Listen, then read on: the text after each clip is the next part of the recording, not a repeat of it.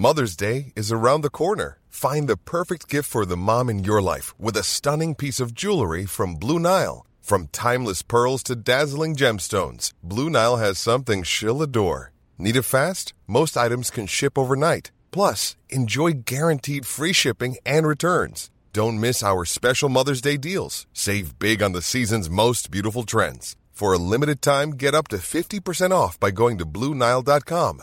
That's BlueNile.com. Burrow's furniture is built for the way you live. From ensuring easy assembly and disassembly to honoring highly requested new colors for their award-winning seating, they always have their customers in mind. Their modular seating is made out of durable materials to last and grow with you. And with Burrow, you always get fast, free shipping. Get up to 60% off during Burrow's Memorial Day sale at burrow.com/ACAST. That's burrow.com/ACAST. burrow.com/ACAST.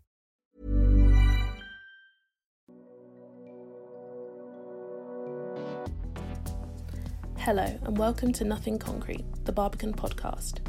This is Inspired, a series where an artist invites someone who's influenced their creative lives to share the stories behind their connection.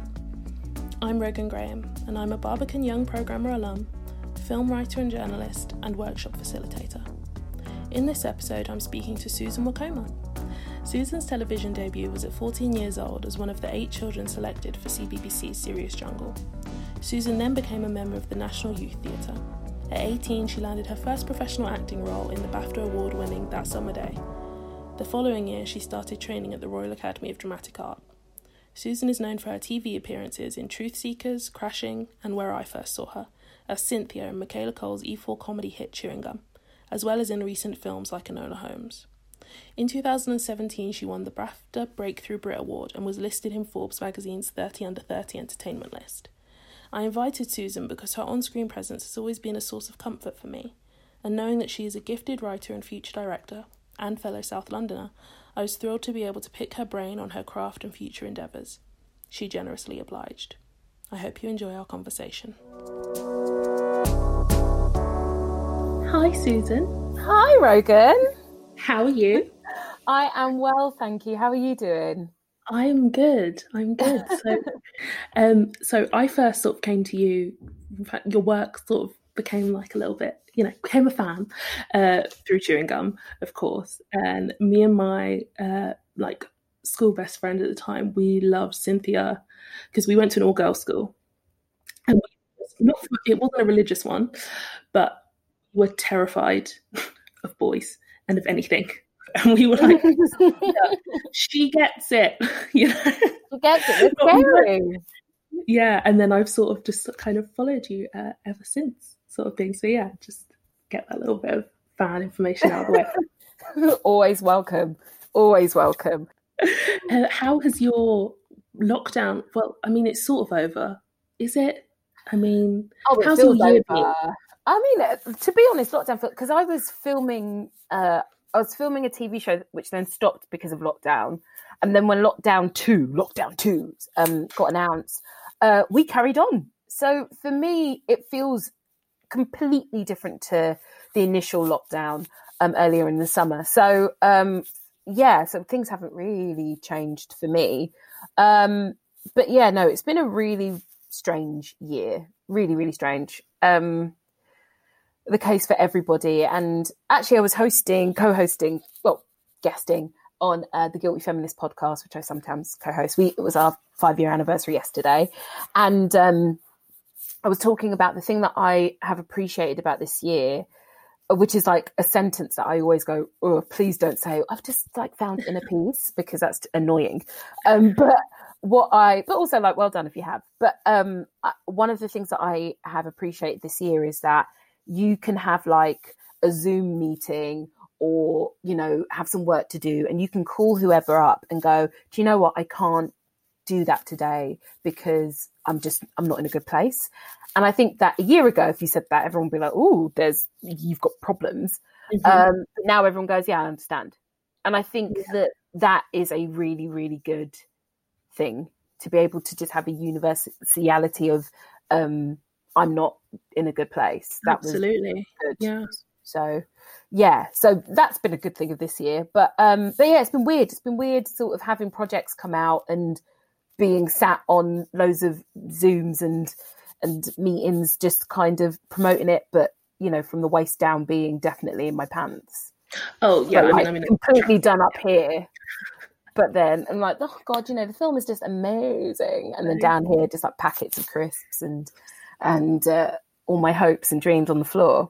So it's been weird. That it's been a real duality. But like work-wise, I've been probably as busy as I've always been, which is also combined with guilt. Yeah, no, but that's a good thing. You shouldn't feel guilty about having work. Like that's one thing that always fascinated isn't the right word, intrigued me about you, is because there are all these kind of stories which I think are definitely like accurate, you know, to the people's experience of like, I couldn't do anything over here, I had to run, like, you know, you've not had to run away to the States. Well, I think it's a couple of things. I mean, I think the biggest thing is because you can do a show here in the UK, you know, filming down the Old Kent Road, and that can end up on Netflix.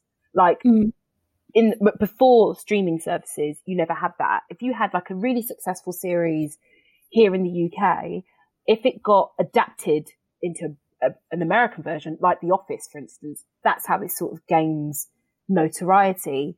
But you do 3 series and then it's done. But now, because you have all these co-productions, you can do, you know, a series here that will have an international audience. That never used to be the case. So there's less reason to sort of make the pilgrimage over to America, really. So I think that's probably the biggest thing. Like, for instance, Crazy Head that I did, and Chewing Gum, they all, you know, Crazy Head was co-produced with Netflix and Chewing Gum was acquired. But, you know, that became a hit without ever having to go over and do, you know, promo in the States. So I think that that's the biggest thing. But also I did go out and I did do a pilot season, and I just did, you know, it was sort of based on so pilot season is a season of work, and normally at the beginning of the year in America, where they make all these pilots, just for people who don't know. And my first pilot season, I didn't go over. I did all my tapes from home. Because I was scared. I was really scared at being in this industry here, the confidence that I've had to acquire, the thick skin that I've had to acquire. I didn't want to then go over to a completely different beast and be told, oh, you're amazing, but completely change. Like I'd worked too hard in accepting myself and who I was, and am, and continue to evolve into. And I know that has been not because I fit into a mold. It's been because I don't. And I've had to, and there are some people who absolutely are interested in that and excited by that, and people who just don't understand why I have a career. So I was so scared of going over and being told, you know, the typical, you've got to lose weight or any of that. And I went over and I didn't enjoy it. The main thing was pilot season is so, you get scripts 1 year, when I taped from London, and I tested for 3 shows. That means that I was sort of down to the last couple, and that was out without leaving, you know, South London. So I was like, brilliant, I can do this. Because essentially, if I'm doing a film or a series in Bucharest, I'm going to go to Bucharest. Like, to go somewhere and work that's not what sort of irks me. It's the idea of having to like move all your life forever.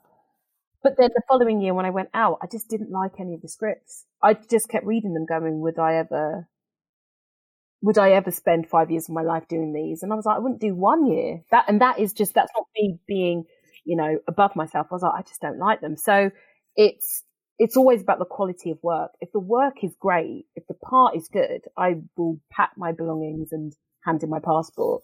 But so far I've not really seen the right thing for me. It's really because you make such interesting choices, and I find myself watching things that you're in that I don't think I would usually, I just wouldn't usually watch. Honestly, it feels like at the minute when it comes to a lot of TV shows that either feature Black people or don't, or just want to kind of like interrogate race in some way.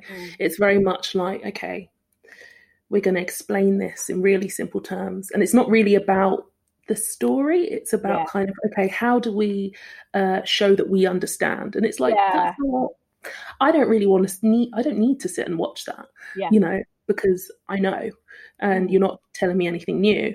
And it appears to me you've always kind of avoided that work. And I don't know if that was conscious at all, but I don't know. I just look at stuff that's in the States and I think, like, I'm really glad that it's happening and people are working and Black women and you know, and then I'm like, oh, I don't want to see it though. Yeah, because I think it always comes down to who is the audience, who is it being made for? And a lot of those things can feel very heavy-handed. And as a Black person, you go, oh, well, I know this. And so where's the entertainment? Like, you know, so I completely understand. And I think that, you know, like any other person who's a young actor coming out of drama school or, you know, just putting themselves out there wasn't a whole lot of choice to begin with. You know, you do the work that you do. But I think that my taste has always been, I think, you know, loving comedy has helped a lot. Comedy sort of opens up to me because it's my taste. Like if I decide what I'm going to watch, it's normally going to be a comedy. But I think that I realised quite early the lack of limitations when it comes to comedy and what I could be and what I could do and what I could say. And then, of course, there's the other side of my brain that goes, okay, how can I make this comedic character real? How do I make sure that I'm making people laugh, but people see the heart in her? And so I think I just feel more free. Whenever I read a lot of drama scripts, I find it so boring. I find it really, I'm just not that moved. It doesn't mean that I can't do drama. It doesn't mean that I don't want to, but I just feel like particularly for Black people in them, you're just going, oh, I've got the files, sir. Or you're doing legal speak, or you're a therapist, a Black woman therapist. Oh God, yeah, that's so prevalent. Dangly earrings. All the time, like some ethnic beads. And she's like, let me help you progress your story along all the time. And so I think the reason why I've avoided that is because of comedy, if I'm being very, very honest. I think it's that. There was definitely a few things about a film that I did that came out this summer called Enola Holmes. And I'm in a couple of scenes. And one scene is with Henry Cavill. And I basically tell Sherlock that the reason why he doesn't care about politics is because he's privileged to do so. And it's so interesting because that scene sort of became like a meme and there was a whole like I saw it, yeah. And I honestly, and I think this goes to show how I approach my work. When I was filming it last year, I didn't read it going, and this is the bit where the Black woman, here's the zinger. I was like, these are my lines. This is what she believes. It's what I believe. It's what I believe about people. I was just going to say them. I was just going to do it, and I was going to go home. And Henry was lovely and we had a really lovely day. And then when it sort of became this thing, I understood why it became this thing. For me, that isn't like a zingy thing. It's just fact. Like, yeah, people can afford to not care about politics. Like, done. So I just went, interesting. And then there were a couple of friends of mine, because I've left Twitter, and a couple of friends of mine was like, oh, you know, there's some people saying that it's just basically the sort of white guilt section of the film and how my character wasn't really developed or anything like that. And I just thought, well, if you're not Millie Bobby Brown or Louis Partridge, the two teens in the film, you're there to serve Enola Holmes. Like, there is such a thing as intentionally being a supporting character. And that was my job in a YA book. And people are like, we want more of Edith, which I thought was really lovely. But I was like, this is for teens. Like, you know, and hopefully other people will love it. But sometimes as an actor, you do just want to do your cameo. You just want to do your bit and be a part of something wonderful and for it not to be political. That can be frustrating, but it's also none of my business because I do understand exactly what I said about, you know, the therapist with the, you know, the dangly earrings and the FFP. We do see that and we do go, oh yeah, okay, here we go again. But for me, that character wasn't here we go again, because how many Black women do you see in big period movies, really? And she was fun and she spoke sense. And I was like, yeah, cool. Going back to comedy, so I've heard you talk a little bit about Nollywood films now. Yeah. So my background, so my mum's Irish and my dad's West Indian. He's from Dominica. So Nollywood was just not. It's not like my friends. It's not in my purview, and I really want to get into it. With Nollywood, so Nollywood, for people who don't know, Nollywood it's Nigerian movies, the Nigerian film industry, Hollywood, Nollywood, like Bollywood, and it's huge. It's absolutely huge. And I grew up watching. I think the first Nollywood film I saw was called Aneka, the Pretty Serpent, or something like that. It terrified the shit out of me. It was so scary. It's about this woman who, and what I've learned is this was a very typical storyline of Nollywood films, particularly in the 90s. A woman who sort of turns up, she wants to marry this man. The man's mother is not happy about it. And so the mother-in-law and the daughter, they don't like each other. And it's all about, she turns into a snake, she's a devil, or something like that. So there's always themes of like, marriage, children, not being able to have children, evil spirits. That's kind of definitely in the 90s. And so I just found them really scary. Really tapped into like my Christian guilt as a child. But then as I grew up, and definitely as the film industries all over the world has evolved, Nigerian movies now have, better budgets, better scripting. They have, they're bona fide movie stars. Yeah. And, Netflix Nigeria has just launched, all of this stuff. So it's a huge, huge, huge, huge business. It's not an area that I necessarily went, I have to conquer, but I definitely wanted to film in Nigeria. And so my first experience with that was the adaptation of Half of the Yellow Sun. And so that was a British production, but we shot out there. And then I did a film a couple of years ago called The Ghost in the House of Truth. Yeah. So I've had my experience of working out there, and as much as I can, kind of what I said before, in that, you go where the work is. I do love experiencing what film sets and TV sets are like in other countries, I think. It's funny as well, you said that they like terrified you, because again, I only see kind of distilled clip. I mean, that's because I only see because I haven't made the time to go and watch, but I only sort of see the distilled clips. Why are you running? That. Oh yeah. Oh yeah, they're very funny as well. They're very, very funny as well. But like the ones that my mum were into were always the ones about like witches coming out of the sea, the morality ones, and the graphics in those. I mean, now I look back on them and go, wow, you were scared of that? But as a kid, just honestly the most terrifying thing I've ever seen.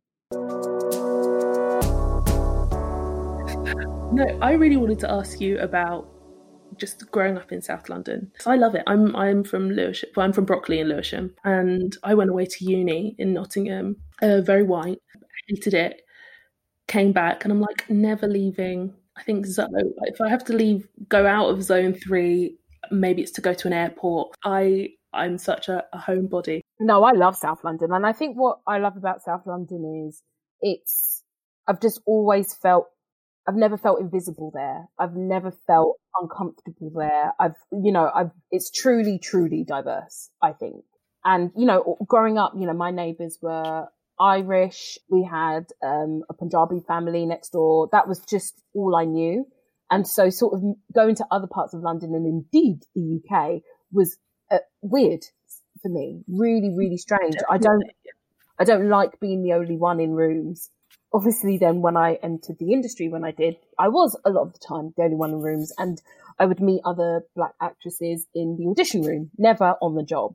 I think that's honestly why I love South East London, because it is truly, truly diverse in terms of us literally sitting, eating together, rather than, East London, where you've got communities and then they just like put a Pret in a massive building and, loads of bankers or loads of advertising people. I'm like, that's not real community. Smooth segue into... Yeah. Pass it. Yeah. Smooth segue into your experience at RADA. I'm really interested to hear about that. I think for a lot of people, RADA was this destination that they really wanted to get to. Whereas I discovered its existence not that long before I got in. So it wasn't this holy grail place. I didn't have too much attachment to what it was and what it meant and who went there. My first year that I auditioned, I was 18 because that's what everyone did. And I could not manage my nerves for whatever reason. It didn't matter how much I'd prepared something. My nerves would always get the better of me. And it culminated in, I went for an audition for Guildhall with Barbican. And I was so nervous in my audition and I fluffed my lines. And I remember whoever it was, I can't remember who it was. He said, he stopped me and he went, "Do you want to just come back next year?" And I went, "Yes."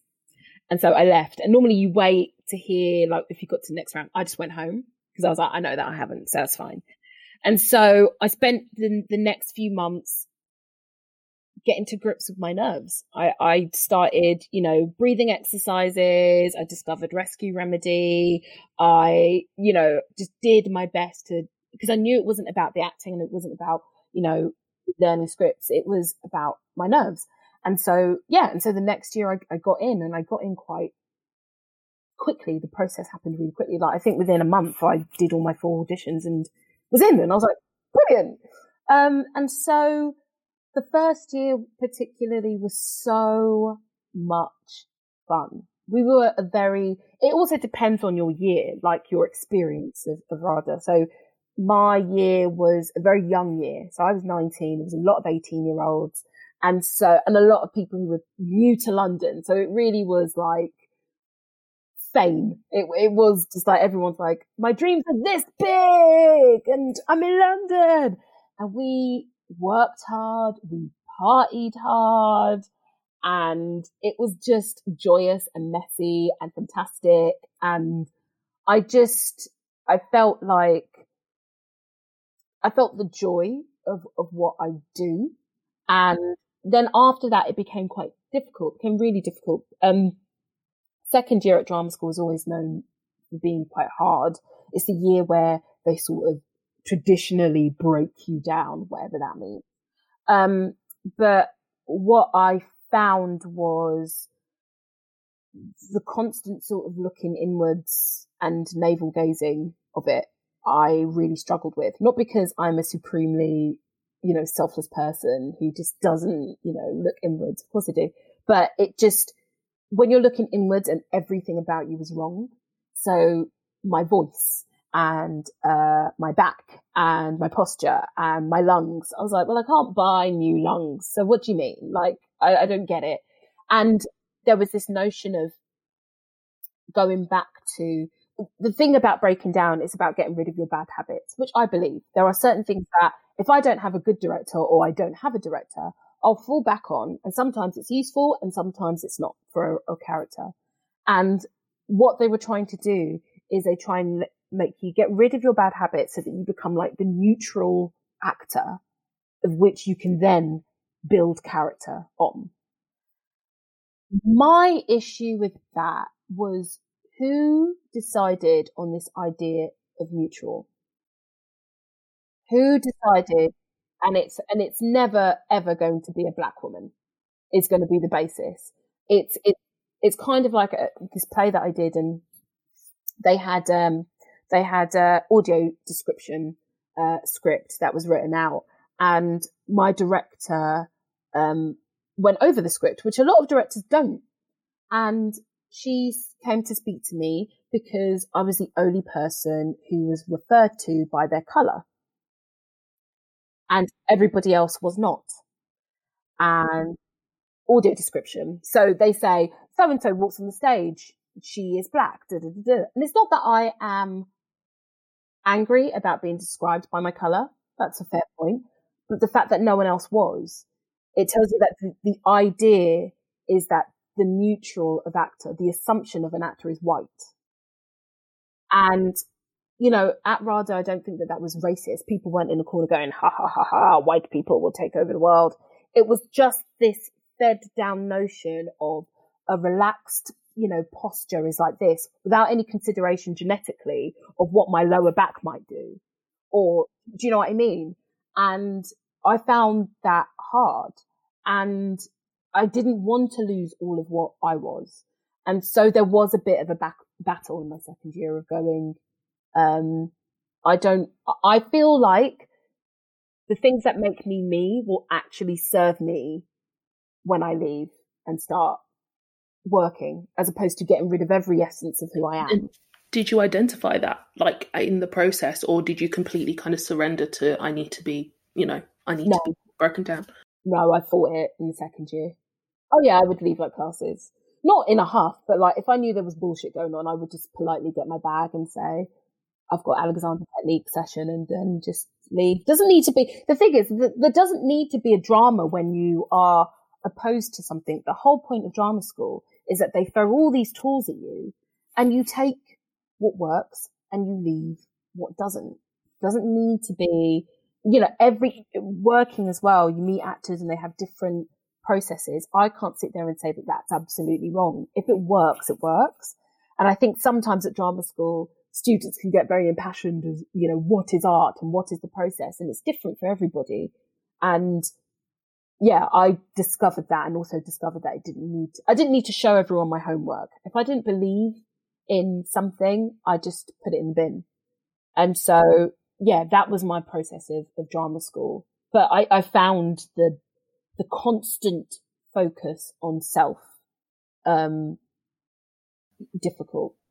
Yeah, because I mean, when you're talking about that idea of like neutral and who decides what's neutral, I know you said like you didn't feel like anyone was kind of sitting in the corner, being actively racist or actively but there's a thing that like the passivity of it all, or like just the assumption, without like interrogating, assuming there's one size fits all, and that is so, to me at times, like that can be so aggressively racist when you don't even, when it's not, obviously it's not the same as being aggressively racist, but the act of just not even considering anyone else. Okay, here's a tangible example of what I'm talking about. We were in Alexander Technique classes, and that is classes which is about your posture. And it's really, really amazing. It helps you have a bigger lung capacity, which is what you need when you're on stage and all of that. And I was in session, and I think I was lying on my front, and the teacher who was holding the session kept saying, "Oh, you're holding a lot of tension in your lower back." And I was like, "Probably. I'm quite stressed." She was like, "What you need is, it's sort of doing that. It's like you're pushing out your lower back. What you need is for it to be like that." And I was like, that's my bum. This idea that I had to sort of make myself into a spoon. I was like, well, that's going to hurt. That's going to hurt after a while. How is that neutral if I'm in pain? That's not. Exactly. So it was things like that you do. And then I walk away because I'm 19, 20 thinking, oh, well then I am pushing out my lower back. And why am I doing that? And then you realize that's just how I'm built. And so I have to learn the neutral for myself. And how do I, Susan, not hold tension in my body as opposed to trying to achieve something that isn't me? How would you like to look 5 years younger? In a clinical study, people that had volume added with Juvederm Voluma XC in the cheeks perceived themselves as looking 5 years younger at 6 months after treatment. Look younger, feel like you. Add volume for lift and contour in the cheeks with Juvederm Voluma XC. Reverse signs of aging by adding volume to smooth laugh lines with Juvederm Volure XC. For important safety information and to find a licensed specialist, visit Juvederm.com. That's JUVEDERM.com. Not for people with severe allergic reactions, allergies to lidocaine, or the proteins used in Juvederm. Common side effects include injection site redness, swelling, pain, tenderness, firmness, lumps, bumps, bruising, discoloration, or itching. There's a risk of unintentional injection into a blood vessel, which can cause vision abnormalities, blindness, stroke, temporary scabs, or scarring. Talk to a licensed specialist to find out if it's right for you. I'm Sandra, and I'm just the professional your small business was looking for. But you didn't hire me because you didn't use LinkedIn Jobs. LinkedIn has professionals you can't find anywhere else, including those who aren't actively looking for a new job, but might be open to the perfect role, like me.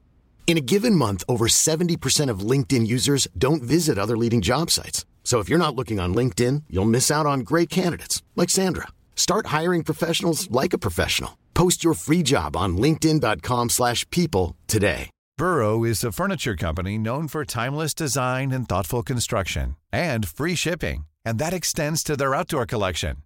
Their outdoor furniture is built to withstand the elements, featuring rust-proof stainless steel hardware, weather-ready teak, and quick-dry foam cushions. For Memorial Day, get 15% off your Burrow purchase at burrow.com/ACAST and up to 25% off outdoor. That's up to 25% off outdoor furniture at burrow.com/ACAST. I'm really interested in sort of activism. So your first TV appearance was Serious Jungle. Yeah, which God. Serious Jungle, then they did Serious Desert, and then they did Serious Arctic, and then I want to say they did another one, but I can't remember. I was obsessed with all of them. I did, but then I would be too scared to do it, you know. So you did that, and then I know that you've volunteered at refugee camps. Is that correct? Yeah. And I would like to hear you speak more about that. I mean, with Serious Jungle, I was 13, 14, I want to say, and again, I didn't want to be an actor then. That wasn't something that I thought was for me.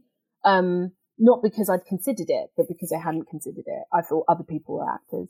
But I just saw, I used to enter a lot of competitions all the time as a kid. And I would win quite a few. Like, I remember once I sent off this slip and then I won like a bus pass for a month. And my dad was like, what you in? I'm like, oh, brilliant. Like, I used to always just win stuff. Anyway, so this was another one of those. There was an advert on CBBC. I applied, and then before I know it, I'm on a plane going to Malaysia. I'd never been on a plane before. It was intense. And so in terms of the animal conservation aspect of it, I think beyond a dog, I'd never been around animals. And that wasn't even like my dog, because we weren't allowed animals. Like, it was just the most, it blew my mind. It absolutely, and it sort of changed my life in that whenever I feel really, sort of navel gazing-y, I will just travel. I will just take myself off somewhere, because the idea of feeling very, very small amongst, you know, jungles and animals like that makes me feel really comforted. And to be that age, never had been on a plane, didn't even own a passport until that show. And, you know, there with a baby orangutan also called Susie, and trying to reintroduce it. I know, yeah, they gave me one and they were like, that's Susie. So cute. And trying to reintroduce them into the wild was just, yeah, that was a crazy experience. But then the other side of it that was weird was then it was a TV show. So my experience of it and then the TV show that everybody watched was completely different, because I was barely featured in the show. And it was really odd, because whilst I was on, you know, the expedition, I felt, you know, I didn't feel awkward. I felt looked after. I felt funny, and all the things that, you know, got me onto the show. And then I realized when it came out, I was like, oh, the cult of TV personality. Nothing awful happened to me. I didn't particularly miss home. I was having such a good time. All the fitness stuff, you know, I've never been a rail thin person, but I am fit. So it was like, Susan, do you want to jump up that huge ledge? And I just do it. And they're like, oh, great. You just could do that. Just generally happy together kid. And that's great in terms of the group, but in terms of television, it's not interesting. And I remember one of my teachers, Miss Hall, is my design and technology teacher, who's white. And she sat me down. She was like, it's really upsetting watching it. I was in it, but she was like, it's just really upsetting because, you know, we've all known about it at school. You know, you had to I think I missed a month of school for it. And then to watch it and not to see you featured because you don't fancy anyone or anything. She was just like, it just always happens with young black kids on TV. And when she said it, I was like, yeah, that's interesting that she, wow, you know, picked up on it. Yeah, Miss Hall, big up Miss Hall. Yeah, so that was odd. And it's always made me feel a bit funny about reality TV. Actually, if I know that there's a black person or a black woman in the show, I get quite anxious. Like, are they being looked after? You know, are they, you know, all that sort of stuff. So that was an odd experience. And then going to Calais, that was with The Guilty Feminist, which is also joining that, and meeting Deborah has changed my life. I've never met somebody who, like, the ethos of The Guilty Feminist is we are feminists, but we get things wrong, right? And this is an opportunity to talk about all those things that we get wrong and to learn and to grow. And I think now more than ever that is so important, because if you're so scared of getting something wrong, you won't try. And Deborah, you know, I think that we laugh all the time. She's like, I'm the poster woman for like white feminism. She knows it. But she's like, you know, but I have to show that I will enter these debates. I will, you know, put myself out there and get things wrong and listen to criticism and take it on board, because I can, because I've got the space, I've got the time, I've got the resources, and the fact that we try should be not enough, but it's a good thing that you try to learn. So we went out to, this is after the Calais jungle had been dismantled, and we went out there because there are still refugees and there are still people working. But morale was so low at that point. And so we went out to volunteer, and then we put on a comedy gig for the workers. So this was something that wasn't recorded or anything. It was just for volunteers. One of the things that was amazing, we were in the info bus, which is where this bus turns up. I think it's once a week or twice a week. And refugees can charge their phones, they can send emails, they can get legal help with anything that they have. And we were serving food and all of that. It started raining. So we were all under this tarpaulin, like marquee. And I was there sort of getting rained on. And then one of the guys, one of the refugees, he sort of pushed me in, like into underneath me. And I was like, oh, thank you. Oh no, I'm all right. He's like, no, your hair. And I was like, it's a weave, but thank you. That's cute. And then a few of them came over and they're like, where are you from? And I was like, oh, I'm from London. He went, no. They went, no, where are you really from? which made me laugh so much. I was like, oh my God, I'm in an Uber. This is crazy. Oh God. And I said, Nigeria. And they all went, oh, Nigeria, bad place. And I was like, but you know what? What I learned from that was, you know, there were all sorts of, the volunteers in Calais were overwhelmingly white. And there's all sorts of reasons for that. But I did feel that having someone like me there, you know, it helps with the dignity of refugees, that they're not, it's not the perpetuated sort of white savior thing. Yeah, and absolutely. So, you know, if you can do, I think, for people of colour and volunteering, because it just, having somebody who looks like you, I think always sort of makes you feel like you're not this other. And so that's definitely what I took from that experience. I always wanted to like be a creative writer. I want to still be a screenwriter. And I feel like I'm at this kind of place where I kind of fell into film criticism. Like, an editor just was like, would you like to write for a magazine one day? And I was just like, yeah. And I just was like, said yes to everything that came to me. But now I'm kind of like, which is great. And I'm so happy with sort of how far I've come, especially after having a tough time at uni. But now I'm like, okay, well, now I need to make an active choice. Okay. And I kind of wanted to use this to like pick your brain a little bit about writing. So you've written this film, I believe 3 weeks. 3 weeks, yeah. Is an abortion comedy drama. Is that? Yeah. I haven't made it easy on myself. Yes, it is an abortion. That is a tall order. I just wanted to ask you, obviously you've read a lot of scripts and so on, but how did you kind of decide, okay, now is my time to write creatively, to kind of veer from like the things I'm being offered and kind of make a choice to do it, myself. Well, quite similar to you, the offer came to me in terms of, you getting the offer to go into film criticism. I got offered a commission, which I felt very guilty about. There's a theme with guilt. I felt very guilty about because I felt, no, like, in order to be a writer, I've got to have trained and like studied at New York Film School and do this and do that and blah, blah.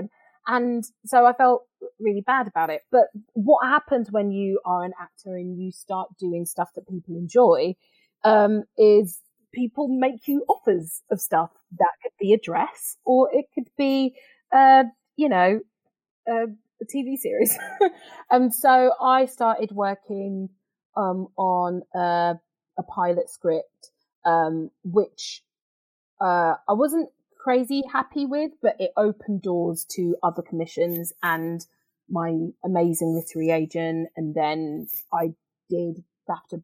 I got accepted onto BAFTA Breakthrough Brit, and that's how I met Evie Yates at BBC Films, and I pitched her this idea. It wasn't actually a pitch. I remember sitting down with her because I've had this idea, and actually the guys at Urban Myth Films they produced Crazyhead, they were really interested in this idea, and so I told them about it, which is the sort of early version of 3 Weeks, and they said it was me, Howard Overman, Julian Murphy, and they were like, this is a film. And I was like, what? I don't write films. I do TV. This is weird. And then I remember them saying that, and I explored different options with other TV production companies. And so when I went to go meet Evie Yates, because it was very much in a kind of mentorship, that's what BAFTA Breakthrough Brit is. People don't know. It's when BAFTA select a group of actors, writers, composers, cast and direct, like across the whole board, video game designers, and you get like a sort of mentorship for a year. And with BAFTA. And so I met Eva because I was like, look, I have been exploring TV comedy with writing, but I have this idea, and this is kind of like, this is the thing that if it's the only thing I ever make, I will be happy. And I think it's a film. So can you just talk to me about how you get a film made? So I wasn't pitching to her. I just said, because everyone keeps telling me it's so hard to make a film in the UK, but clearly people make films and that's your job. Yeah. So can you just explain? So she explained, getting a producer on board and all of that. I'm writing down my notes. And then she said, what is your idea? And I went, and I told her the premise of 3 Weeks. And then before I knew it, I was in a kind of bidding battle between BBC Films and Film 4. And I went with Eva. So yeah, my writing career has definitely been because people have gone, would you like to? And I know that is based on the strength of my acting work. And I've had to believe that is enough. I've had to believe that I have read so many scripts in my lifetime. I'm 32, about to be 33 soon. I've seen everything. And that I have to trust is enough to know at least what I think is good and what I think isn't.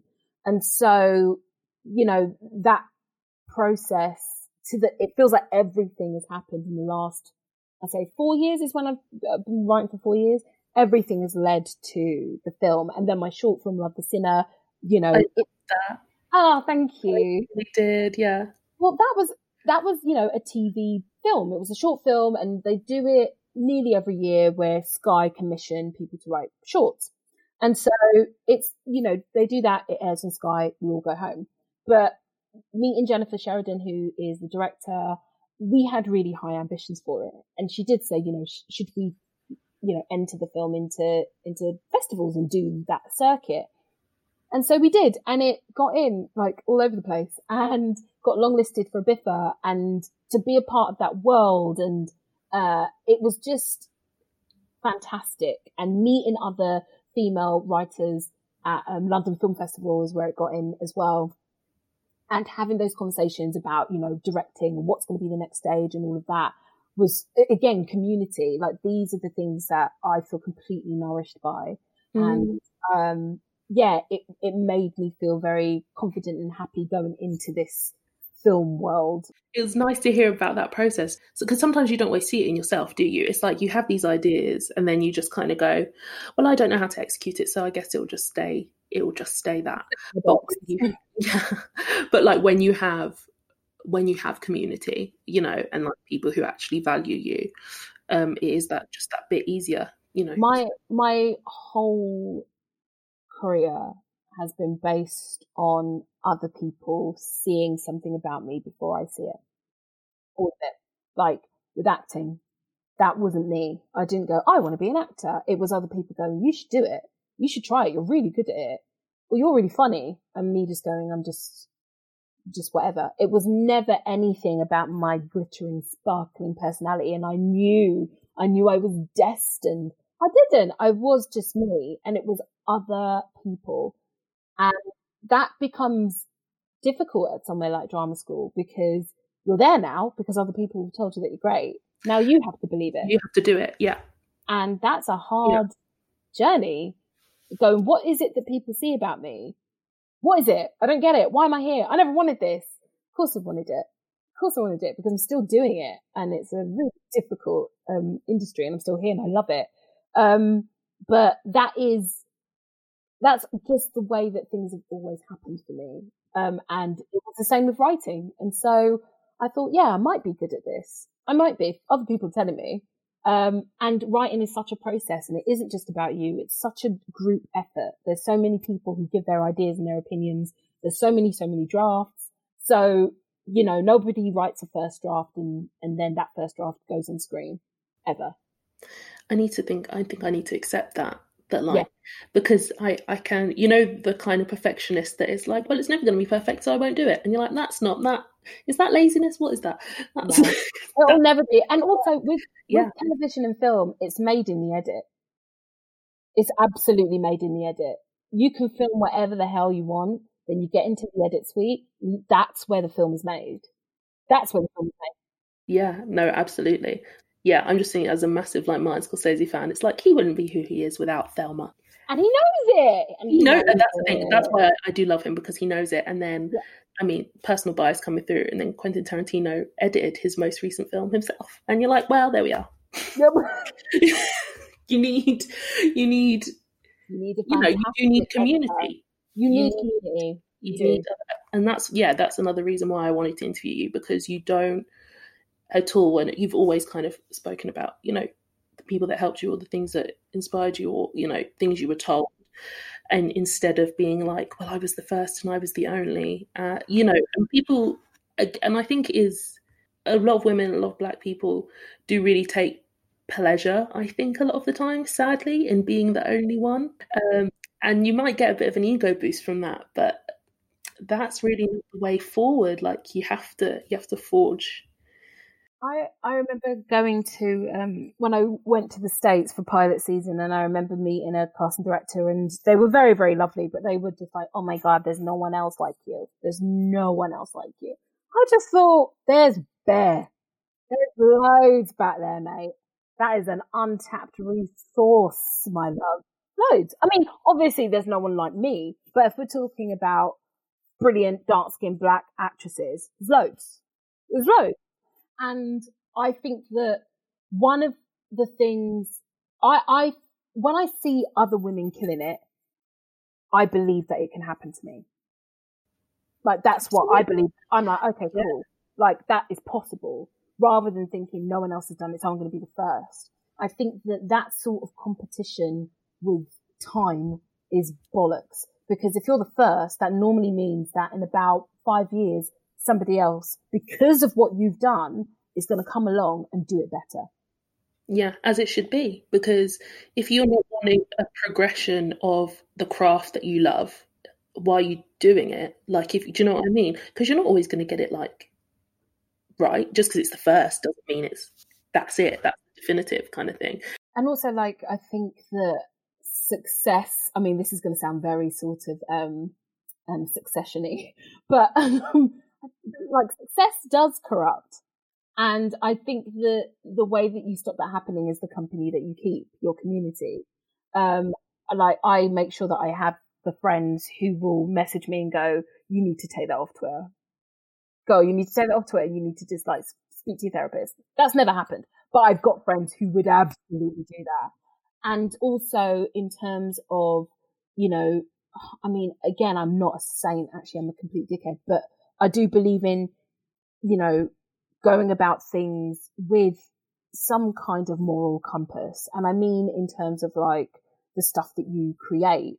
I think more and more now, there's been a long history of it, particularly with female writers. What you're writing about is autobiographical. We write about our lives, and the men write about galaxies. And so I think that with that responsibility, you have to be careful, not even careful, that's the wrong word. You have to be respectful of what and how you go about your business, especially if you are using yourself, because that can be exploited.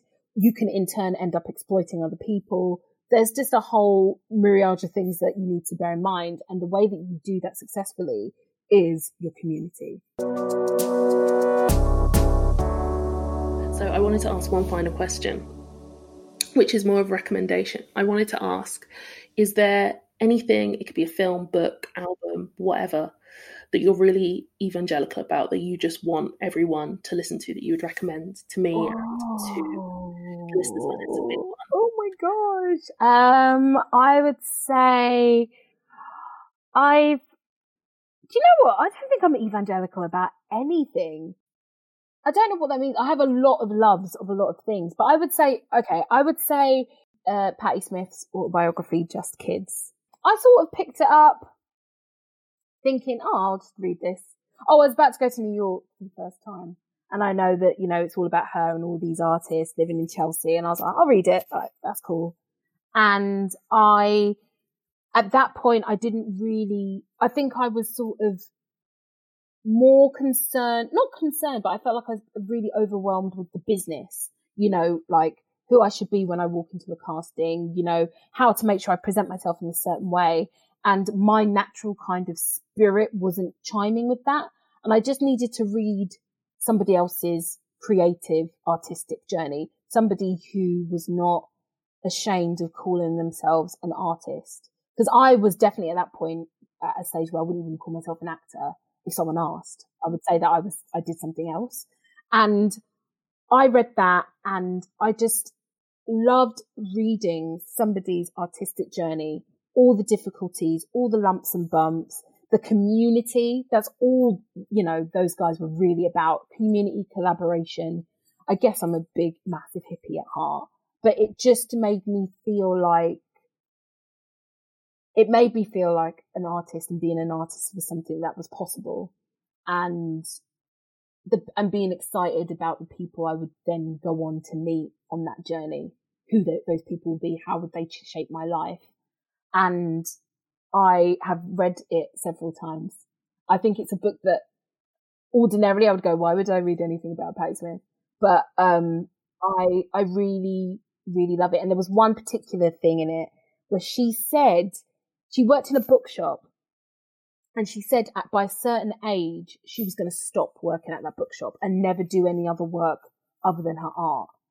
And I was at a point where I was considering giving up like my temping job, which had saved me so many times. But I remember my flatmate at the time saying, you know, I'd literally finish a job at the National and then I'd book up my shifts. And she was like, why are you doing this? You don't need to do it. You don't trust that you are now on the right path these many years out of drama school. And it was actually reading that book that made me quit my temping job. And since then, I've never done any other job than acting or writing. That's good. That's amazing. Yeah. And that's like it's about me taking the leap and being brave and being an artist. So yeah, I think that I would advise that one. That sounds beautiful. And it's one of those things, isn't it, where things just come to you at the right time. It's been lovely talking to you. Thank you so much. Yay. So generous and so generous of your time. That's okay. Thank you for having me.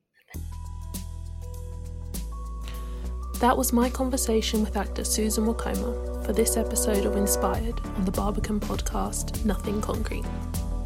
Next week, Barbican Young Poet alums Jeremiah Brown and Gabriel Akamo speak to actor Shope Dirisu about heritage, diversity in theatre audiences and training.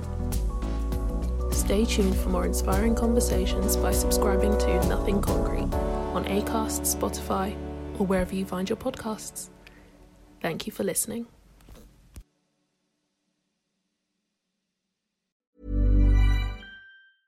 Hey, it's Paige DeSorbo from Giggly Squad. High quality fashion without the price tag. Say hello to Quince. I'm snagging high-end essentials like cozy cashmere sweaters, sleek leather jackets, fine jewelry, and so much more. With Quince being 50 to 80% less than similar brands. And they partner with factories that prioritize safe, ethical, and responsible manufacturing. I love that. Luxury quality within reach. Go to quince.com/style to get free shipping and 365-day returns on your next order. Quince.com/style.